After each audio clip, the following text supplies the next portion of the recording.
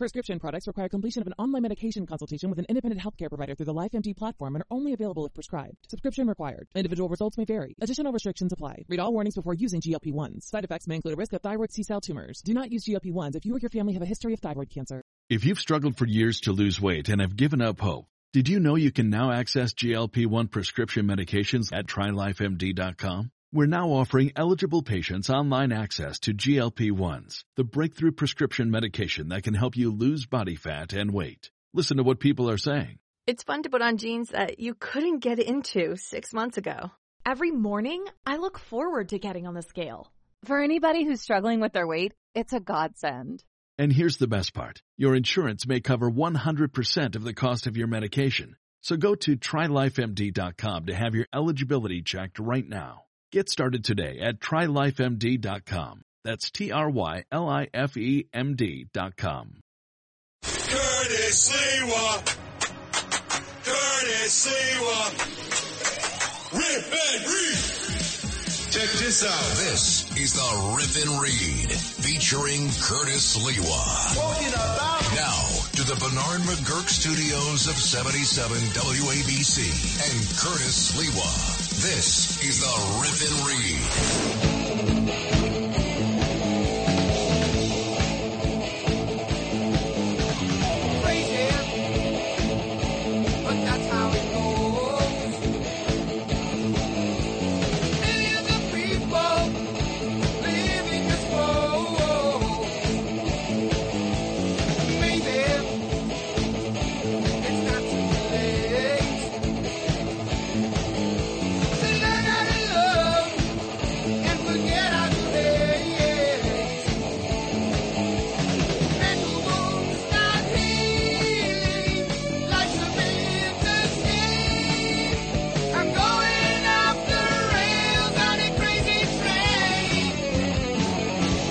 This is the theme whenever we talk about the MTA, money-taking agency that wastes billions of our tax dollars and yet supports a mega bureaucracy of executives who never take the very mass transit system that they supposedly oversee. And it's obvious every time they roll out a new concept, new idea. Joining me today, as she does every Tuesday and Thursday on the Rip and Read, my wife, Nancy, the e-attorney who does the deep dive so that you will find out things that you won't hear in the headlines, you won't even see sometimes in the extended newscasts about the inefficiency, the ineffectiveness, and the total malfeasance of the MTA money-taking agency. Nancy, we saw they rolled out with a lot of a big drum roll. They might as well have had a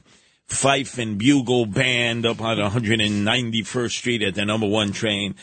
What new program that's going to cost us a lot of money is the MTA busting its buttons and bridges over? Well, the MTA is testing out their new safety measures at a few stations. To your point, the Washington Heights station is the first one.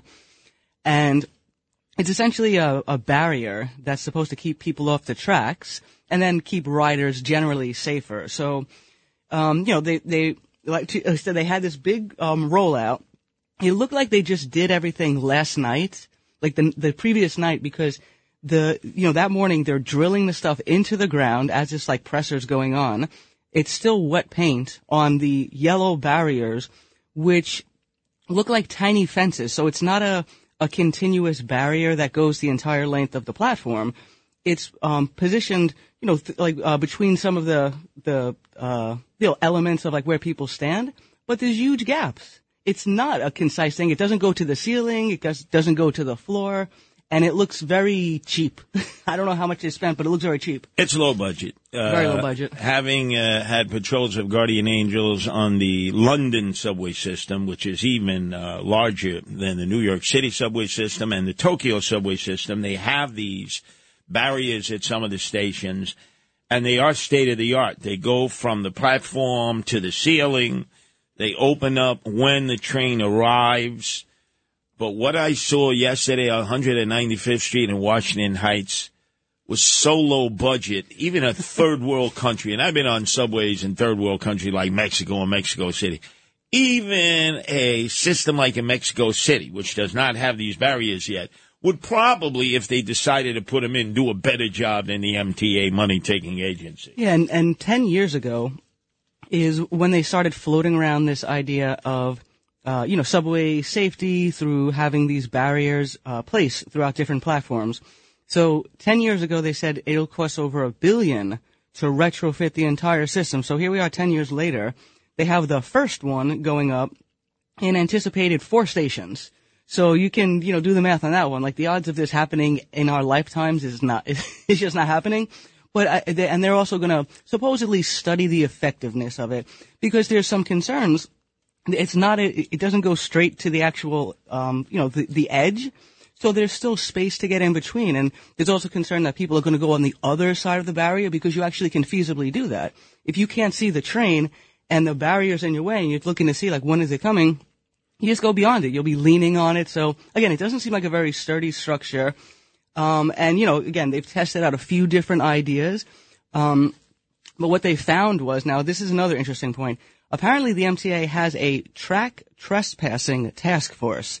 I don't know who's getting paid for this job. No, wait. Track trespassing. So you were a victim of track trespassing this morning because when you were coming up here to WABC, your train was not running in both directions because clearly somebody was track trespassing and apparently had been clobbered by an oncoming train. Yeah, so the B line and the Q line, they were indefinitely not running this morning because someone was struck by a train at Prospect Park. Now, this is one of the stations that doesn't have this barrier yet. Hopefully that'll help them out. Maybe they'll be a little bit mindful of this. I could save them a lot of money. There are people who live in the tunnels. They're called mole people. They actually live in the tunnels of the subway system. I'd be more than happy to show the high-priced executives at J Street Borough Hall who never even use the system that they manage where these homeless people live in the subway tunnels. The biggest area is 2nd Avenue on the F train as you go between East Broadway and 2nd Avenue down. It's like a little village. They have no idea. But let's get some of the responses from the people who were taking the first rides of these low-budget barriers that have been constructed, like overnight. 191st Street on the number 1 train in Washington Heights. Here's a young man. He basically reflected the opinion of most. I don't think they're going to do a lot, though. I think people sometimes just going to run over. They're just going to do stupid things. And things going to happen, no matter, how much you try to protect. Yeah, and then there's a woman who is used to the kind of barriers that I've described that exist in London and Tokyo and in some other mass transit systems. Her reaction, and then the follow-up from the MTA chief who was stymied. When they first mentioned something like this, I thought it's going to be like in other countries, it's going to be all closed. I don't know, there's still more space for people to fall. There's some special complexities in New York because of the age of our system, because of the location of structure. Oh, shut up. London is a much older subway system than New York City, so he's full of bull feathers. And they just did there's no other way to describe it, a half-assed job. It's low budget. It looks third world. The gates, they really look like somebody put chicken wire on some 2x4s. And it's not bad enough. In this 191st Street station, it's in such horrific condition. They have barriers around the columns, and then also the tiles falling off. This is a very narrow subway platform. I don't know and then this is also the one where it doesn't have direct staircase going up to the street. You have to wait for the elevator. So now when I'm looking at the way that these barriers are constructed, it's supposed to be funneling people through this one entranceway. But you know how they get on the subway on either side when the door opens. Now it's going to make a singular line in a very, very constricted platform.